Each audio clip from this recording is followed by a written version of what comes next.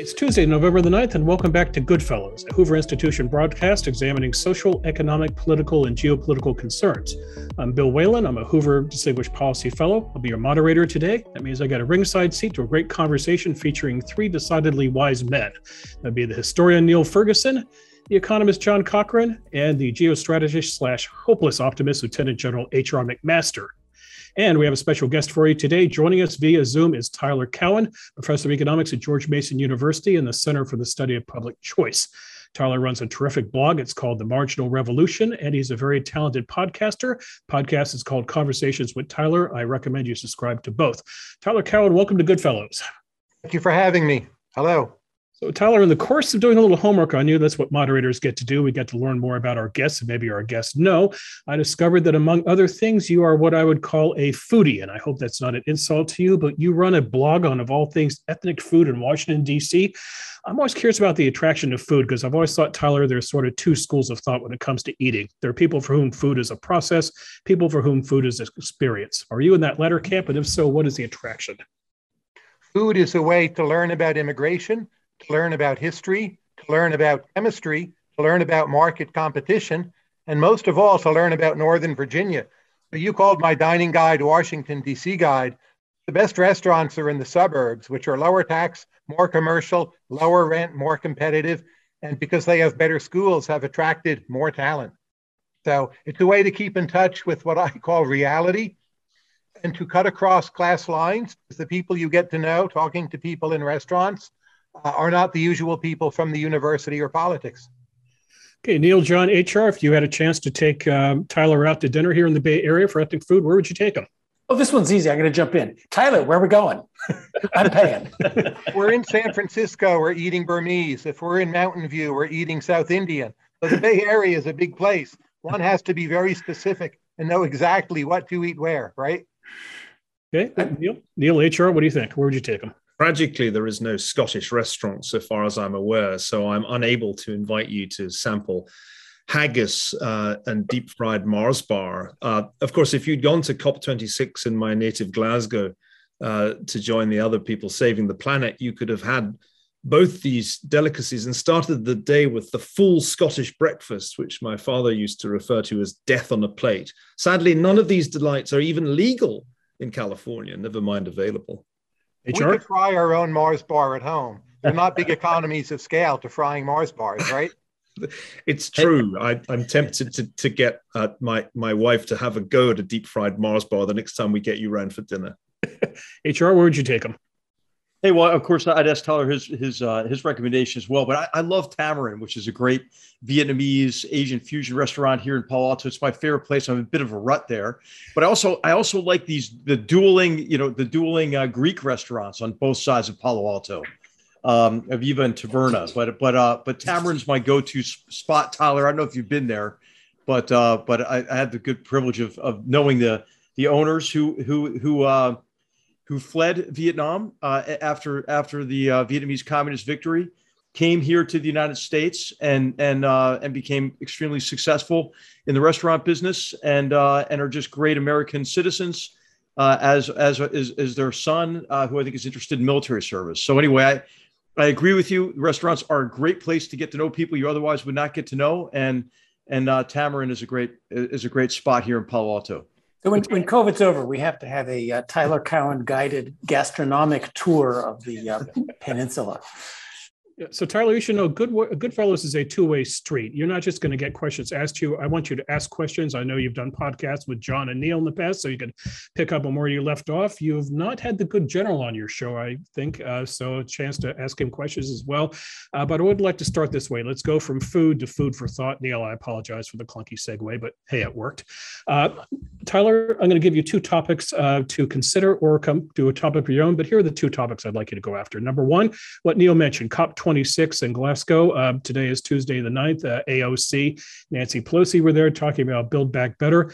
What's curious about AOC, Tyler, is that she talks about being in this for the long haul. She says she's going to be around for the next 30 years talking climate change. So it raises the question, where is this crusade headed? Or second topic, Tyler, Tim Cook in conversation today at the New York Times DealBook Conference, where he said that he owns cryptocurrency, but Apple's not going to let you use it to buy products anytime soon.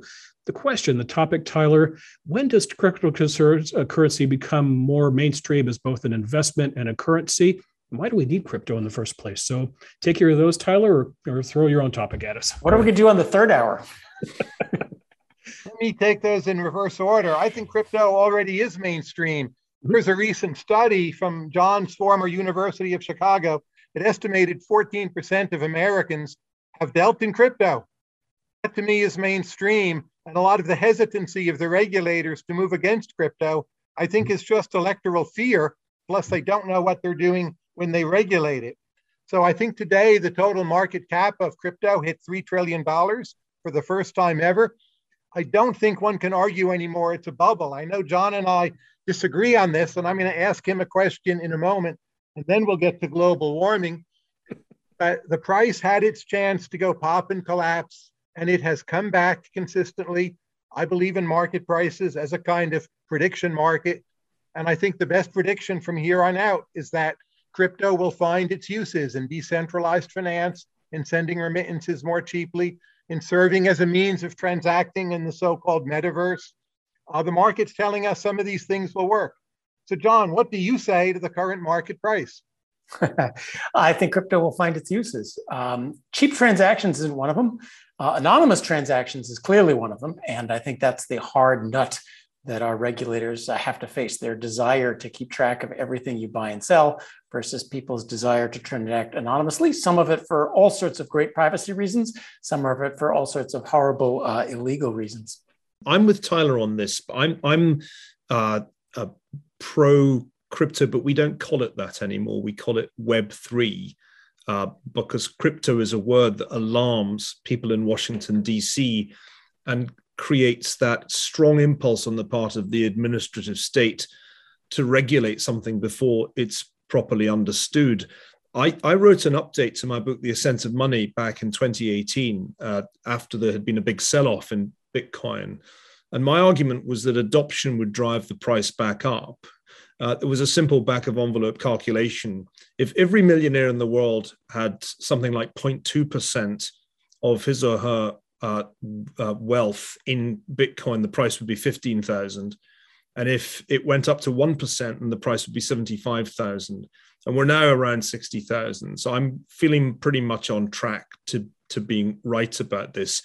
Tyler, I think it's adoption of something as a quirky asset class at the moment, rather than as money for transactions. And I think a common error is, and one hears this from mainstream economists, it's not money because it's not a means of exchange and it's not a unit of account and it's not a store of value. But I'm not sure it needs to be money in any of those three respects to succeed.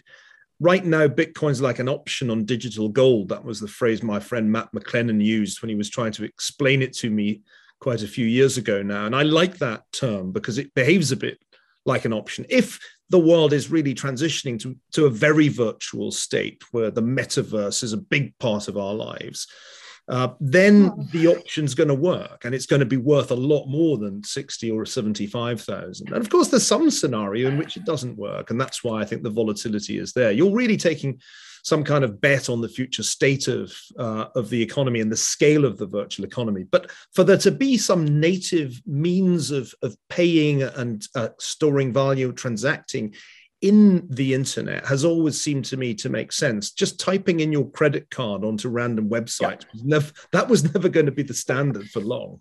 Well, let me clarify. Suppose there were, Tyler or Neil, suppose there were a central ledger, which were deregulated and anonymous, which would be much more efficient. There would be no demand for crypto. Crypto it's an interesting technology, and I think we never know what something's going to be useful for. But for the moment, it has not innovated one bit on what we understand how to do financially. Mostly it's getting around regulations at the moment. But if it's an unbacked fiat currency, there is an infinite supply of substitutes. You can always create a new Bitcoin. You can create a new whatever it is. So unbacked fiat currency with no limit on the supply of substitutes can't last. If it's backed, well, we know then it becomes a money market fund. Well, money market funds we need more efficient money market funds. It's a scandal how regulated and inefficient our digital transactions are. That is a perfectly known and understood way of doing things. And crypto isn't the answer for that either, because it's more inefficient than it's inefficient relative to a backed central ledger. So I think you're both underestimating innovation. So a central ledger is going to be government or the Fed or a governmental version of the Fed. It will not innovate. Right now, I have a checking account. My money in there earns 0. I want to lend out 5 to 10% of it to DeFi to pay me at least 3 or 4%. Using smart contracts, crypto combined with smart contracts can undercut even less regulated banks, I think, as a way of making loans. That's a major innovation, growing by leaps and bounds. Some of it is good regulatory arbitrage. Some of it is bad regulatory arbitrage. Some of it is just getting away of the accretions of bureaucracy and banks. And if you believe in the University of Austin that they can deliver their product at lower cost, my goodness, you ought to think the same about our banking system. And crypto holds out that promise. I think it will be a significant part of finance as soon as it is allowed to be. And yes, some improvements in transactions technology are needed, but I think they're coming in the next 5 years. What you just said is very wise, that this is not, here's a totally new thing that crypto can be, a way of decentralizing lending, getting out of the highly regulated banking system, which is why the government is very reluctant to let it be deregulated. There's all sorts of, they like to protect the profits of the banking industry. Hey, Tyler, so John brought up really the dilemma, right? The dilemma has to do with your privacy versus anonymity and the degree to which anonymity can be used to facilitate criminal activity, right? And we've seen this, this orders of magnitude increase in cyber attacks, ransomware attacks that are enabled, right, by cryptocurrency or Web3, whatever we call it, right? And so do you have anything in mind, an idea in mind for policy and regulation that would allow us to take advantage, right, of this innovation, but at the same time protect against its ability to enable a broad range of criminal activity? I think the criminal activity we will not really succeed in stopping. That may have been the case with or without crypto. But I think the nation or city-state that brings crypto talent to its borders, that will be significant for determining what is the world's next financial center. So New York has lost out a bit to London. I am hopeful we get some of that back through crypto. Not convinced our regulators will allow it. Singapore has taken a very positive attitude. India, very negative. China now extremely negative. So there's a question of where will this talent go? Where will the wealth go? Portugal is trying to court crypto wealth by giving people, very good tax treatment. So those questions will be settled within the next 10 years, maybe the next 2 years. So I want our country, the United States, to come out on the right side of that, because when America bets with innovation rather than against it, it does do much better. Though keep in mind, as with everything else, junk bonds, the railroads, the dot-com bubble, right? It's highly volatile for a while. It's a big mess. It doesn't always look like fun. I want to see us do it. Press the button green. And let me say good things, because I started out being negative.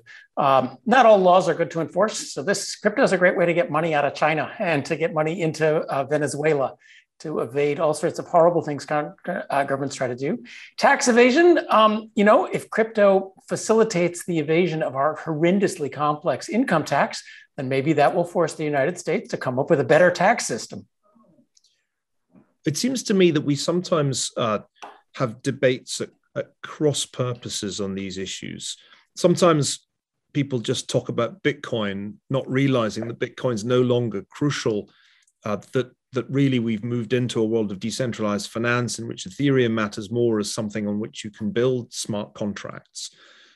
There's also another argument, which I think is misleading, is that we have a choice between the legacy system that really dates from 1971 and a scary new world of crypto. But actually, that's not the choice, because that legacy system is clearly in decay. It's extraordinarily inefficient, and it's even less efficient in some Latin American countries than in the US. The incumbents engage in rent seeking. It's especially shocking when you're trying to do remittances across borders. There are lots of problems that need to be solved. with the legacy system. But the real alternative to a relatively decentralized system of finance is the Chinese version of central bank digital currency. That's the choice that increasingly we face. And as you know, John, there are people at the Bank for International Settlements and eminent economists like Hyun Song Shin, who works there, who say we should ban all crypto and have a Chinese-style central bank digital currency. I think that's the real choice that we confront. My view is that it would be a disaster if the United States copied a Chinese system that is obviously designed for maximum surveillance. That's its primary purpose. Our approach should be that if citizens are transacting legally, they should not be under surveillance, that surveillance is only really needed if you have reasonable grounds to believe criminal activity is happening. This brings me to my third point, the third red herring. We constantly hear about how much criminal activity is going on because of crypto. This is a story that's more than 10 years old. The amount of criminal transactions is actually really very low now. Cash is the criminal's friend.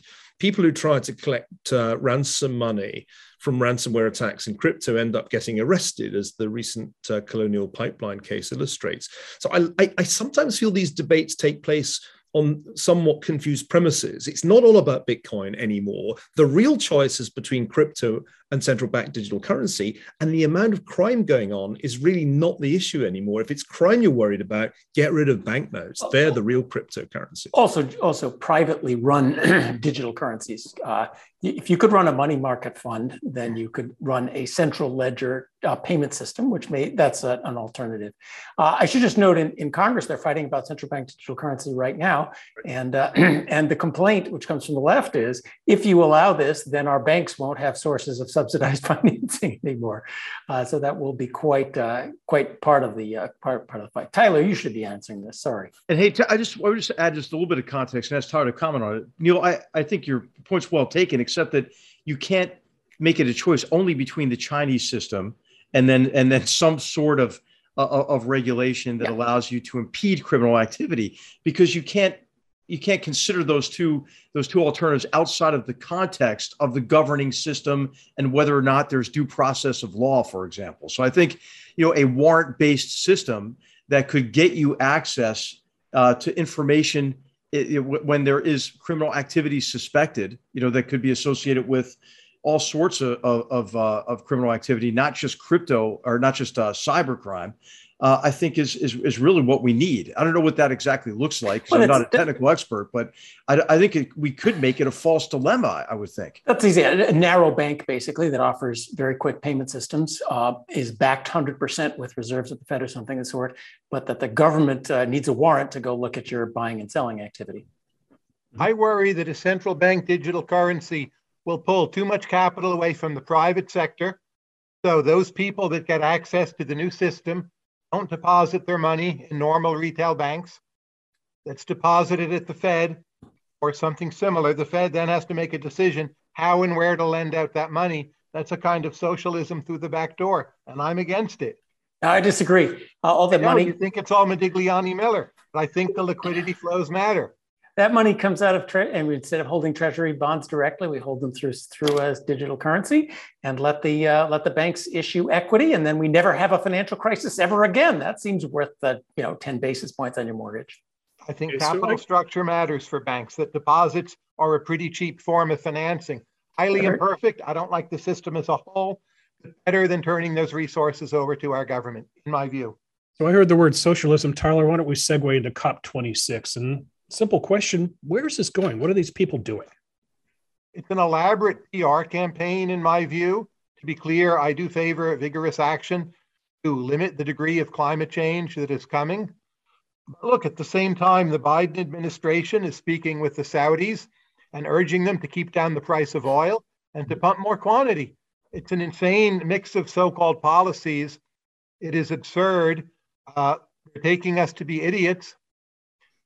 And I think what we really need to infer about the equilibrium, the American people, and indeed most electorates, are not willing to do anything about global warming that will cost them very much. So we'll have to come up with technologies that are so cheap and so easy to use that they're simply adopted voluntarily. That to me is a worse optimum than, say, a carbon tax plus subsidies for R&D. We'll do the subsidies for R&D. We'll make them highly corporatized rather than being basic science, which is a bad thing, but better than nothing. Then we won't do much of a carbon tax, and we'll just have to wait till innovation makes things really cheap. And you know, Tyler, isn't that happening already, though, right? So isn't the problem that we keep advancing non-solutions when there are actual real solutions associated, for example, with transition away from coal to natural gas as a bridging alternative? And then how about nuclear power, right? And so I think that what's happened is these ideologues keep pushing non-solutions that create a false dilemma between either energy security and continuing to fuel, so to speak, economic growth, and destroying the climate. Actually, you could have it both ways if we focused on real solutions. I'm very pro-nuclear, but I'm not sure it's going to happen. We might have to wait till it gets sufficiently easy to incorporate solar and wind power into the grid and combat all the forces of NIMBY that limit how much wind power we can do. There's a long shot that broader use of geothermal will pan out. Yes, of course, nuclear, but as you well know, the world's moving away from it. I've seen signs of reversing that trend in the last few months, but I'm not sure we'll get there. The stronger are the NIMBYs, the harder it is for nuclear. Where are you going to put it, right? You've got next generation technologies, though, too, I think, and which are really, just not that far away. I mean, the basic science is there. It just needs some investment, I think, and then we have, you have nuclear capabilities that are these small plants that are kind of, start them up and forget them for 40 years. They generate waste that is far less hazardous with a much shorter half-life than contemporary nuclear power plants. So when I look at the technologies, it seems like the range of technologies available, right? There's not any one solution to this, but the range of technologies makes it feasible. I mean, the largest reduction in man-made CO2 emissions in history was in the United States, based on the availability of cheap natural gas, right? So it shows the power of market forces. We need to get beyond gas, right? Gas, yeah, it's an improvement, not good enough. I think back to when they rebuilt the Tappan Zee Bridge across the Hudson River. Now it's called the Cuomo Bridge. It's in a slightly different location. I believe that took them 40 years, and that's a bridge. We know how to build a bridge. We've known for many, many decades. So when I see it take our polities to do multiple levels of environmental review, NIMBYism, too much federalism, too many veto points, too much kludgocracy, take 40 years to build a bridge, rebuild a bridge. That's greatly worrying. And I wonder which of the numerous solutions we're going to have we're actually capable of instituting. I don't know. I think the key here is that nuclear is going to be part of the global response, but not the American response. The Chinese are going to build an enormous number of nuclear power plants in the coming decades. They've already begun this process, and other countries are going to do it too. It's the only way you get Asia off coal. Because right now, what's driving climate change is actually Asians burning coal. It's not North Americans, it's not Europeans. North Americans have abundant natural gas, and we just have to recognize that there's no future in which we're reliant entirely on solar and wind. And so the US is going to clearly have its base load from natural gas. Everywhere else, they'll be building nuclear power stations. But I agree with Tyler. We've created a regulatory state kludgocracy that makes it pretty much economically impossible to do in the US. Which is another way to put my fear. I'm afraid we'll end up burning more green energy and more non-green energy. So like 7 different forms of green energy could work. There's a lot of countries in the world that will lower the prices of oil and coal as demand goes down. And maybe it just all gets burned. So stopping that is the trick, not getting green energy to work. I'm pretty sure we're going to do that. The central problem of the European strategy of shifting to really heavy reliance on wind and solar is that you end up burning more hydrocarbons to compensate for the variability in the so-called renewable sources. This problem was obvious a long time ago. Actually, if I think back more than 15 years, I looked into this when a power plant, an offshore wind farm was being proposed not far from my place in Wales. And I delved into the research, and even then it was clear that the countries in Europe that had gone heavily into wind had a serious problem, that they'd actually increased the inefficiency or reduced the efficiency of their existing power generating capacity because of the fluctuations in wind.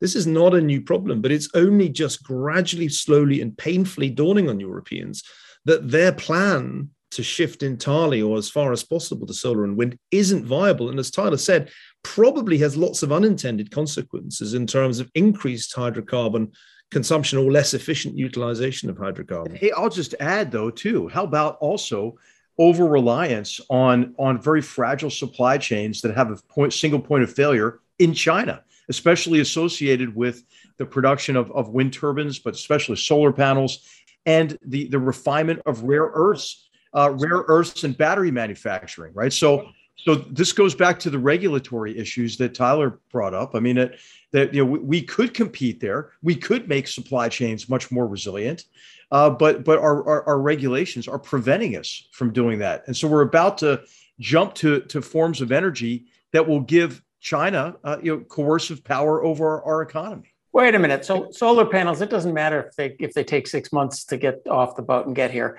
I think one of the crimes actually is our 25% tariffs against solar panels, as if Gaia cared where the solar panels were made. I think we're missing the policy agenda, which is what's happening in Glasgow right now and what's happening in Washington right now. The idea that we're going to shut off fossil fuels in the United States and really do something major with the kleptocratic control system, I think that just evaporated in the Virginia elections and in the Build Back Better debates, or by executive fiat. The U.S. just isn't going to shut down fossil fuels, and there's limits on the boondoggles of money that we can spread around completely inefficiently. What's going on now is the climate finance. Our Treasury Department, our Financial Stability Oversight Committee, they have inaugurated a, quote, whole of government approach. All the financial regulators are on board. This is what's happening in Europe. This is what the Glasgow people are talking about. We're going to, since we can't get any of this stuff through democratically elected legislatures, since presidents who want to get reelected are not going to do it, since the Gilets jaunes are going to come out this winter when it gets cold and expensive in Europe, what we're going to do is use financial regulation to strangle the fossil fuel industry. That seems to me the current policy agenda, which is a disaster for financial regulation, as well as all sorts of other things. Can I ask you all a very difficult question? In the news now, I think we could start with HR. Ethiopia is collapsing, right? Now, if I look at, say, the nation of Ghana, and you ask me to explain why Ghana has done relatively well, I have a story I can tell, but it's a relatively coherent nation state. If you look at DRC, Congo, and you ask me to explain why it hasn't done well, I have a relatively coherent story I can tell you about conflict and ethnic strife. But I look at Ethiopia, and I see over a decade of double-digit growth, which no African nation has ever pulled off, as far as I know. And now I see a fairly sudden collapse, not really predicted, say, by the CIA or even by asset markets. What's our theory of how the collapse came that is consistent with the fact that Ethiopia for a while was doing so well? It's easy to explain either one of those points, but what's the bigger story? Well, softball. I mean, my first thought is that the bigger story has to do a lot with tribalism, something about which Ayaan Hirsi Ali has written eloquently about how when communities identify in a way that pits them against each other, you have a conflict, and this is what you see happening in Tigray. It's a return, obviously, back to the fragmentation that occurred in Ethiopia with disastrous consequences during the civil war. And so but why the Delta? They had 10 or maybe a dozen amazing years, and then it all goes to hell. That's counterintuitive to me. I read Ben Friedman on economic growth. It should lower tensions. There's a bigger size of the pie. You can hand out rents to more different groups, and then it all goes to hell. It would seem the prediction was that it would have gone to hell in the first place. Well, we've seen this, in across many different cases, right, where people who are ostensibly doing well are become pitted against one another, and with disastrous consequences, right? And you see this with the Tigrayans and the way that this conflict developed, and it became charged from a nationalistic perspective, from the Ethiopian government and this president who was supposed to be a real reformer and humanitarian, turned out to be quite the opposite. And then the separatist movement in Tigray, which then became an existential struggle, which led is leading to the fragmentation of Ethiopia, a country that, as you mentioned, had been experiencing significant economic growth, seemed to be on the path to stability and enduring security. But Tyler, the whole notion of Ben Friedman's book, and I've known Ben for many years and greatly admire him, was the somewhat, if I might say so, Cambridge, Massachusetts idea that if you have growth, then of course everybody will get along just fine and live happily ever after. And that's, from a historian's point of view, hilarious idea, really. I mean, Yugoslavia, you may remember, was the most prosperous country in the Eastern Bloc by quite some margin, and it had the most economic liberalization because Tito felt no loyalty to the Stalinist model. But it fell apart in the wake of the collapse of the Soviet Empire with astonishing speed. And one has to ask the question, why was that? Because it ought to have been the poorest part of the Soviet bloc, right, where the civil war happened. It ought to have been the place that had been under the most economic pressure. I remember Paul Collier, who's a terrific economist of Africa, telling me about 5 years ago that Ethiopia was the great hope for African growth. And maybe I have just spent too long in East Africa to be that optimistic. Maybe my memories of the mid-1980s are too clear. But my sense was that this was always a slightly implausible claim, given the levels of ethnic conflict in Eastern Africa.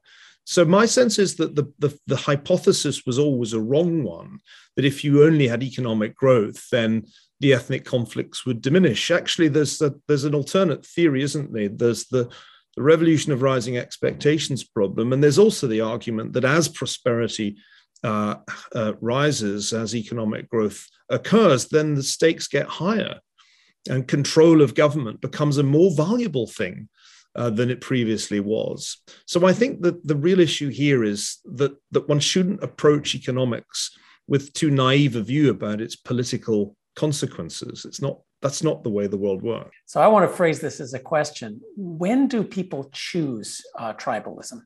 This certainly struck out at me when Yugoslavia fell apart. They were almost there. They had pretty much forgotten that they had ethnic problems. And then the central government fell apart and people who wanted power decided that an organizing theory of the nation state, an organizing theory of communist versus capitalist ideology, an organizing theory of other things didn't work. We were going to go back to refight the Battle of Kosovo in 1472. They rekindled tribalism out of nothing because that proved to be an effective way of organizing a civil war. So when do people choose tribalism versus other things? It must be the falling apart of the central government or capturing the central government being more valuable, and another way of organizing people into my group isn't working. Tyler, I want to hear what you think about this, and what is the role of individuals, like Abiy Ahmed, the prime minister of Ethiopia? Is he like Milosevic? And what role do these sort of, these characters and individuals play in this? Maybe because we're both economists, but I suspect my view is closest to John's. So my Bayesian updating from the Ethiopia events is to assign a greater role to contingency and to downgrade the relevance of structure. So one response is to say, well, the structures in Ethiopia, they've been rotten for a long time, so this was inevitable. I'm more inclined to think they had some very bad luck. A number of breaks went the wrong way. It might have continued, and may depend on individuals, may just depend upon a few bad choices that, Abiy made. So it makes me think that models in general, as a way of explaining history, are modestly less useful. than I thought, say, 5 months ago. Yeah, let me ask a question to the group. Here we have post-Afghanistan, a question of America's role in the world. And what do we do in this humanitarian crisis? Do you think we get deeply involved in Ethiopia? And do you think this becomes Joe Biden's Rwanda crisis, if you will? Bill Clinton leaving the presidency and famously saying we coulda, woulda, shoulda with regard to Rwanda. Is this a historical parallel? I think the Rwanda crisis is happening in Haiti, where there's truly been a breakdown in virtually all order. The odd thing about Ethiopia is the Tigrayan forces, they are entirely capable of being our allies, as they have been historically, just like the status quo government. So in geopolitical terms, we're not upset per se if they end up taking over. It's just the transition is very ugly and messy.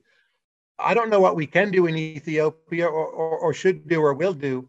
I suspect we don't have many options, period, much less good options. Whatever is going to happen is going to happen. But others here know more about this than I do. Hey, well, of course, I think that we do have the ability to maybe broker some kind of a ceasefire and some kind of a settlement if we're determined to back it up, right? And I would say we, the United States, and like-minded partners. And so, this is this idea that you can just accomplish tasks diplomatically only. You need the shadow of power, and at least implicit threats of the use of force to stop the carnage that is going to only expand, I think, in Ethiopia. And of course, we know that we're not going to be able to solve Ethiopia's problems, but we might be able to help the Tigrayans and the government come to some sort of a settlement. And we ought to be very active in doing that. I want to challenge on this one, the triumph of hope over experience. I would love to help Ethiopia. We really ought to be helping Haiti and many other places where there isn't a war going on, but tremendous suffering. But boy, oh boy, over the last 20 or 30 years, the success rate of the US doing anything positive wandering around the globe. We're great at winning wars, but boy, are we a disaster the minute the war is over. And that's a challenge. Let's not forget, John, that we started earlier talking about Yugoslavia. It took US intervention to end a very bloody war in the former Yugoslavia, and we've kind of forgotten that succeeded. Yes, the place is living in perfect harmony, but there isn't much violence there. It's at least a frozen conflict. But another way of thinking about this is that we're in a period, and it's going to continue, of a cascade or avalanche of problems, some of them following from the disaster of the pandemic and the economic shock that it caused, and some of them with local idiosyncratic causes in the case of, say, Haiti. And there are other countries in a state of total collapse that we haven't mentioned, Lebanon, for example. Yes. We don't talk nearly enough Syria. About Venezuela, which is pretty close in this neck of the woods. I think we'll see more state failures in the next few years because of the shock that was dealt the global economy last year. And there's certainly no way that the United States or anybody else is going to be able to go out and sort all these places out. The trouble is that I think the shock of last year and into this year was such that a lot of weaker states really can't actually cope with it. The question for me is not, what's going to happen in Lebanon? It's already happened. Afghanistan, it's already happening. The question is, which are the countries teetering on the brink that we've not been paying attention to that will soon join the basket case category? Nigeria. I agree with that there'll be many more failed states, but I think it predates the pandemic. I think there's a redistribution of revenue to gangs. You see it in Lebanon, you see it in Haiti. The pandemic may have accelerated the trend, but it was going to happen anyway. If you think Ethiopia, that's 110 million people. Nigeria, over 200 million. Haiti, central to the Caribbean. Lebanon, Venezuela, they're significant countries. Once it happens to 6 or 7, Syria, I think one has to be prepared for the notion it will happen to another 10 or 15. The grand pattern you see is states failing and gangs, criminal gangs, armed gangs, ethnic group gangs, warlords basically taking over is the pattern you're seeing. At least in parts of the world with weak state capacity. I'm not predicting it for Denmark. Well, the decline of state capacity. Wonder, how general are the mechanisms, right? And terrorists, I would add to that list, John. And, how about Pakistan, right? I mean, if you look at the size of that population, nuclear armed country. I mean, that's not a pretty picture. And then Tyler, what are your areas of concern in this hemisphere? Right, we look at the disaster in the Golden Triangle countries is leading to the migration and crisis at our border. You have a shift toward kind of a nutty government and the leader in Peru. You have Colombia coming up on an election that may deliver a result that leads in that direction. You have Mexico with AMLO's policies that I think are designed to tank Mexico's economy and to create a security crisis there with the hugs not bullet approach to cartels. I mean, it's not a pretty picture in our own hemisphere. What's your prognosis? What should we be? What should we be concerned about? 1/4 of Mexico is estimated to be ruled by drug gangs right now. And they're one of the more successful states in the New World once you get past northernmost parts of North America. I don't know what we should do, but I think we have to entertain the hypothesis. And this gets back to our initial crypto discussion. The institutions we had of many sorts, and including in the better run countries, are now obsolete and out of date. And they're being picked apart in different ways. And you will have numerous polities that figure out how to rebuild them on the fly without chaos setting in.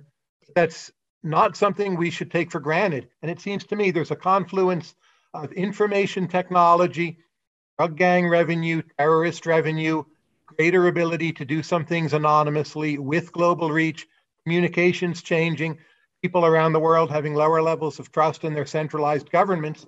And you stir that brew together.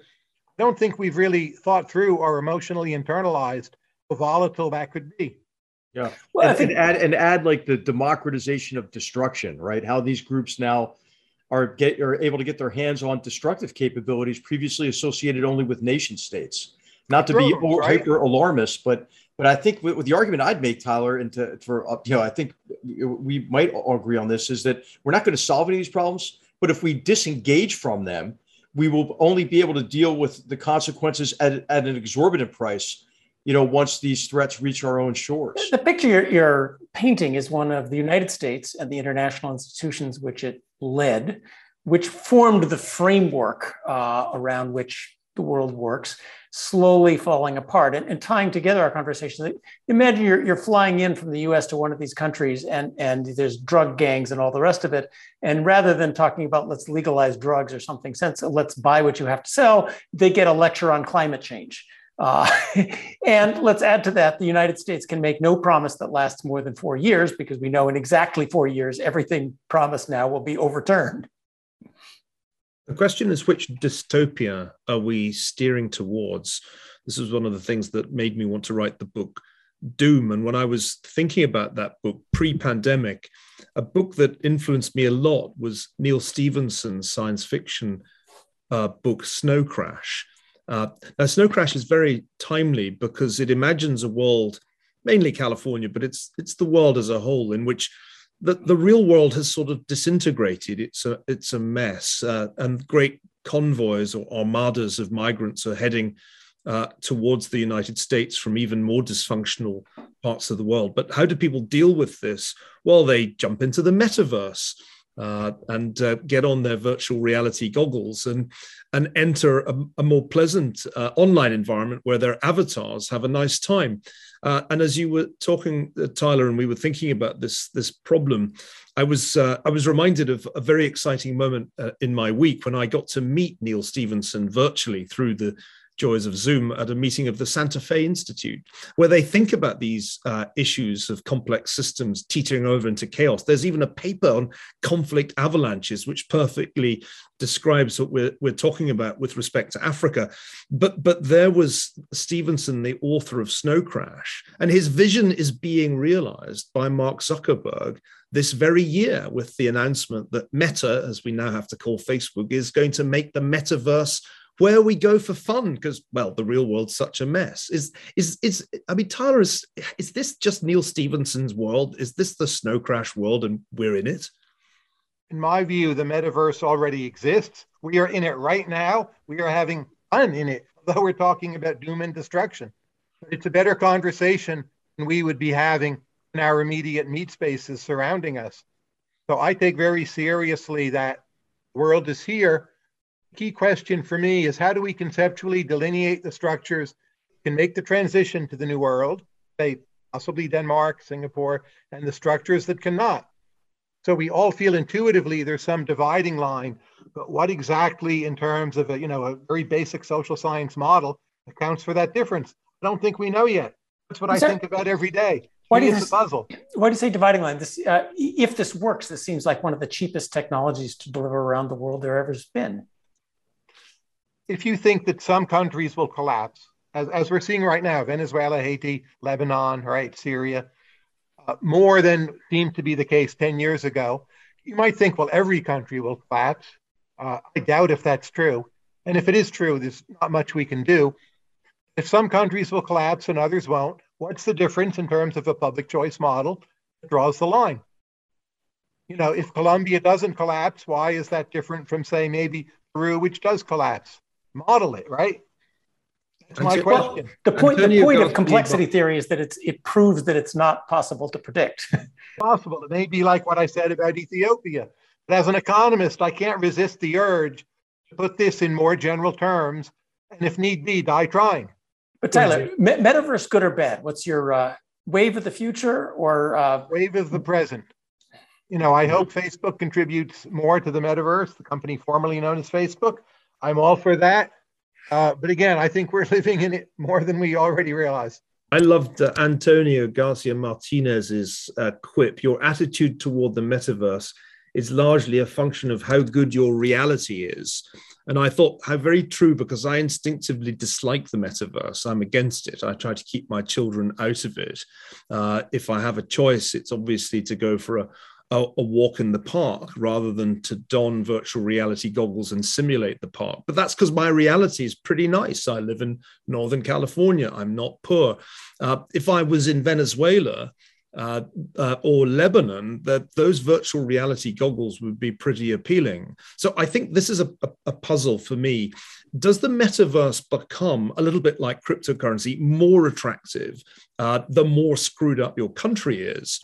And does that actually intensify the problem? Because after all, if you've checked out of reality for 50% of the time with the goggles on, presumably things don't right themselves in your country. Tyler, how do you think about that point?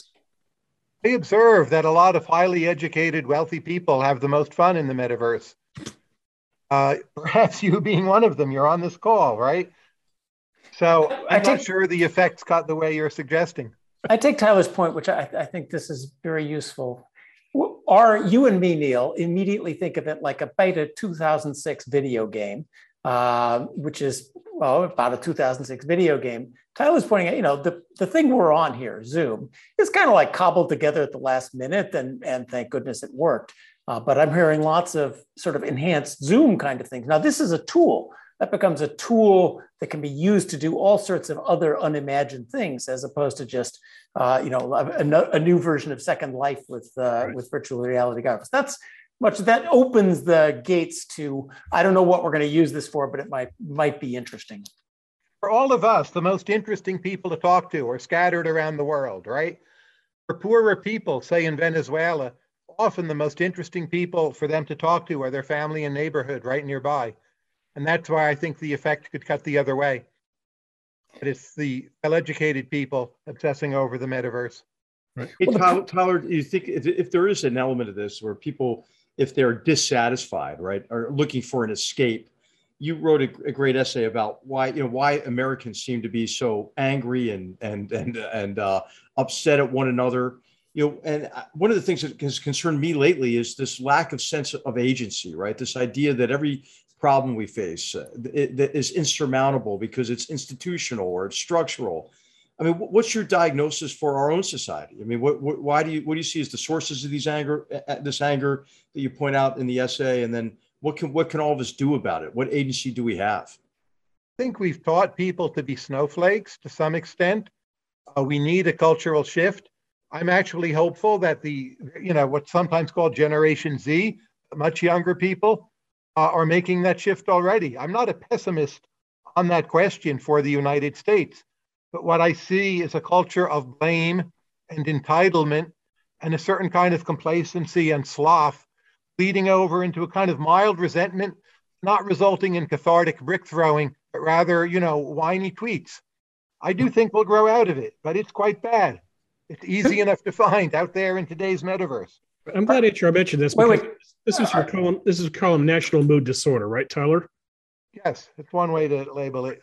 So I found an article on you, the Atlantic wrote a profile on you about a decade ago, and you described yourself as a happiness optimist, revenue pessimist. Yes. Has that changed in the last decade? I think the last decade has been less happy than I expected it to be. My long-run optimism, I don't think, has changed about happiness.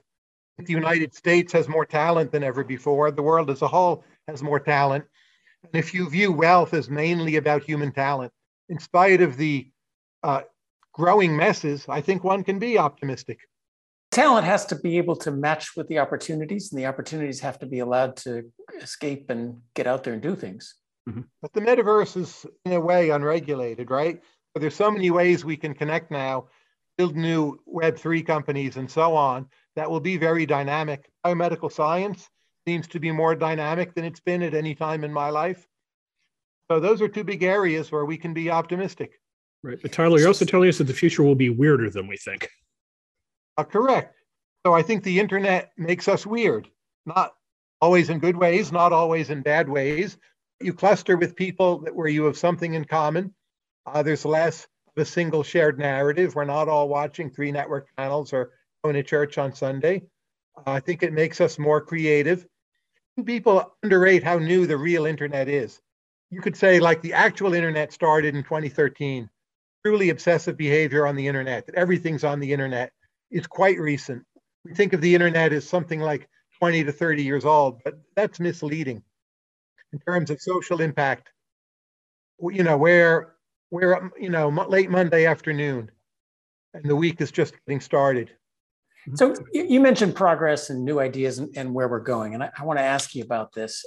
Every economist says, oh, yes, the government should subsidize basic research. Our climate thing, we said, oh, demonstration projects, no, but basic research yet. Yet you know a tremendous amount now. You've run this amazing FAST grants program, and you've learned about how science funding works. As one little anecdote, I just heard from a colleague whose grant application in Canada was turned down because his diversity statement was insufficient before they even did any scientific evaluation. But what I learned from you is that there is a lot of real dysfunction in how our basic science funding and processes work. And you sort of know how to fix it. That seems like an important impediment to, for example, are we going to have this great biological revolution, or is it going to be regulated out of existence? Anyway, tell us about science funding and how we can run basic science better. Institutions decay, and that's true of our science funding agencies. So it's stunning to me, even in the middle of a pandemic, that already has killed at least 700,000 Americans, more than that actually. Getting your grant proposal refereed could still take 5 to 9 months. Just unbelievable. Now, there were some accelerated grants. Most of the processes were remarkably cumbersome and slow, and you had to, use the right font in your application and submit the PDF in the right way. And FAST Grants was a project I set up at Mercatus, working with Patrick Collison of Stripe. And the goal there was we would take in money quickly and get people serious answers on their proposals within a few days. And we managed to allocate over $50 million this way and came up with a number of notable successes, like the spit test from Yale. We were the funders there. They couldn't get money from Yale. Yale's a rich school. Yale was too bureaucratic. We literally sent them money in days. Fluvoxamine as an antiviral, it seems to lower hospitalization 30%. It's super cheap, no cold chain problem. The people who wanted to run those clinical trials couldn't get the money from anywhere. We sent them really a lot of money just on a few days' notice. It seems that fluvoxamine works. So I think much more of our philanthropy, biomedical and otherwise, could be done on a super stripped down, very small number of evaluators, very low overhead, be willing to put up with some, bad allocation decisions to get the better stuff done more rapidly. And if you poll scientists and you ask them, like, how much of your time do you spend just applying for grants? Top scientists can be a third or more of their time. It's common. It's the norm. There's something wrong in that picture, and we tried to fix it. Well, one reason that I'm more of a pessimist than an optimist, Tyler, is that I sense that all those good forms of energy you're talking about are, on the whole, frustrated by the ever larger, ever slower moving regulatory state. And if state collapse is the future for some proportion of the poorer countries of the world, what we face is something different, which is a kind of suffocation by the regulatory administrative state. And the metaverse, if that's what we're now going to call the internet, God help us, let's just call it the internet, shall we? I mean, the internet just empowers the forces of darkness to a degree that I find depressing. Any innovation is met with a sustained barrage of negativity, which the algorithms seem brilliantly designed to promote. So I wonder if all that good energy that you and Patrick Collison are able to unleash is ultimately going to be overwhelmed by this terrible combination of the mid-20th century hypertrophic bureaucratic state and all the haters empowered by the internet. Yeah, human history, at least in the West, but not only in the West, has been fighting a battle against negativity and winning at least since the 18th century, and I would argue for longer yet, maybe since late medieval times. I just don't see that the current forces of negativity are so strong that they will overturn that. And if you look at University of Austin, I genuinely have no idea how it will do, right? I'm an outsider. If it fails, it won't be because too many people whined about it on Twitter. Like, it will happen, it will have its chance, it will be up to students and faculty. And I think we'll overcome that. And it's slings and arrows. Like, it hurts us to see the negativity and the whining. It may be a useful way to drain off the energies of otherwise more destructive people. Maybe it's a kind of blessing in disguise. Say certain segments of the left, they're trapped in academia, they're trapped on Twitter, trapped in a few other places. Keep them busy. So let it roll. Let's close the show by going around the horn and talking about the University of Austin. And Neil, why don't you kick it off? I'm very curious about the pushback you received since this has been announced. Actually, I'm not interested in the pushback at all because, as Tyler says, it's just noise. I mean, ultimately, a venture like this dispels all the snark if it's successful, if it works. When you start anything up, we're trying to start a new university for those not following the story in Austin, Texas, a university fundamentally committed to academic freedom, fundamentally committed to the pursuit of truth. This is always difficult to do because startups in academia, more than startups in other fields, attract extraordinary vituperative hostility from the incumbents because the incumbents in academia know that their product is quite defective and they must fear something that is going to be cheaper, freer, more intellectually challenging, and just more fun than the stultified atmosphere that you encounter on most American campuses today, whereas we know enormous proportions, look at the Heterodox Academy surveys of students, daren't speak their minds for fear of being cancelled, and where professors seem to live in a state of fear from totalitarianism light. My view is that if you create something like this, there will be a barrage of snark on Twitter from the frustrated incumbents, and you should totally ignore it. I don't look at it. Actually, I couldn't care less. I'm much more interested in making the thing work. And that, as is true of all startups, is going to be about good initial product design, understanding the market that we're trying to serve, and delivering on our objectives and key results. It's just simple startup stuff. And unlike most academics, I've actually started things before, and some of them have worked and some of them have not. But the ones that have worked well have worked very well. So I'm an optimist in the face even on the things you know most about. You're an optimist, right? That's the key point here. Let's go to this. I agree with you entirely. And by the way, I should say that Tyler has kindly agreed to be one of our advisors. And an advisor, of course, is somebody who can tell us what we're doing wrong. And as in any startup, we're bound to make mistakes at first, and we need people with Tyler's wisdom to put us right. Let's hear from the in-house optimist. HR, what do you think of this? Hey, I think it's the great strength of America, right? Is that we can innovate and we can overcome challenges and take advantage of opportunities. And I think that America's entrepreneurial spirit applied to education will reap tremendous benefits. And of course, Neil's familiar with this record. The university has reinvented itself several times in our history.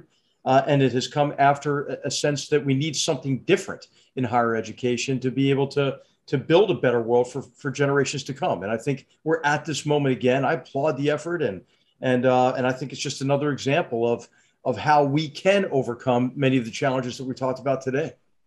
Well, I think this is a great thing because I'm an economist, and competition is the salve of all wounds. When institutions get old and dysfunctional, build new institutions. But you have to have the right to build those new institutions. And that's where I wish you luck. I don't worry about the Twitter mob going after you, but I worry about all the things that have created such an uncompetitive market in higher education. Will the accreditation boards let you through? Those are fairly well taken over by the left-wing mobs. Will the federal government kick you out of the financial system, as they have tried to do to the for-profit university?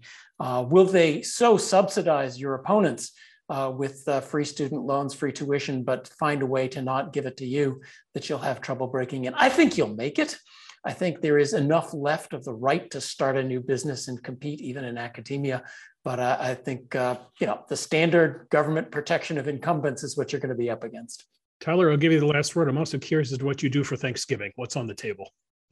Texas barbecue, ordered from Lockhart, which is Hill Country, Texas. I would just say on University of Austin, I do not have an insider perspective, but two questions I would be focused on is there enough talent to staff the thing without it turning into all the other places? And then is there a sufficiently innovative business model that will work in a world where there may be somewhat of a student shortage? But I will be watching keenly and will be happy to report on developments. Okay, so gentlemen, let's leave it there. I think we're going to come back and revisit University of Austin at some point. And I want to get a field report on how Tyler spent his Thanksgiving with his barbecue. That is thinking outside the box, my friend. I ordered it through the metaverse. Neil, the metaverse could do great things. So that's it for this episode the of Metaverse you're talking about, not the metaverse. The metaverse. Or the Eataverse, if you will. All right, so that's it for this episode of Goodfellows, but fear not, we'll be back soon with a new conversation. It'll be after Thanksgiving, so we'll give you a wrap up on everyone's weekend, their holiday. On behalf of my Hoover colleagues, Neil Ferguson, H.R. McMaster, John Cochran, our very special guest today, Tyler Cowen, we wish you and yours the very best. Thanks for watching. If you enjoyed this show and are interested in listening to more content featuring H.R. McMaster, subscribe to Battlegrounds, also available at hoover.org/battlegrounds.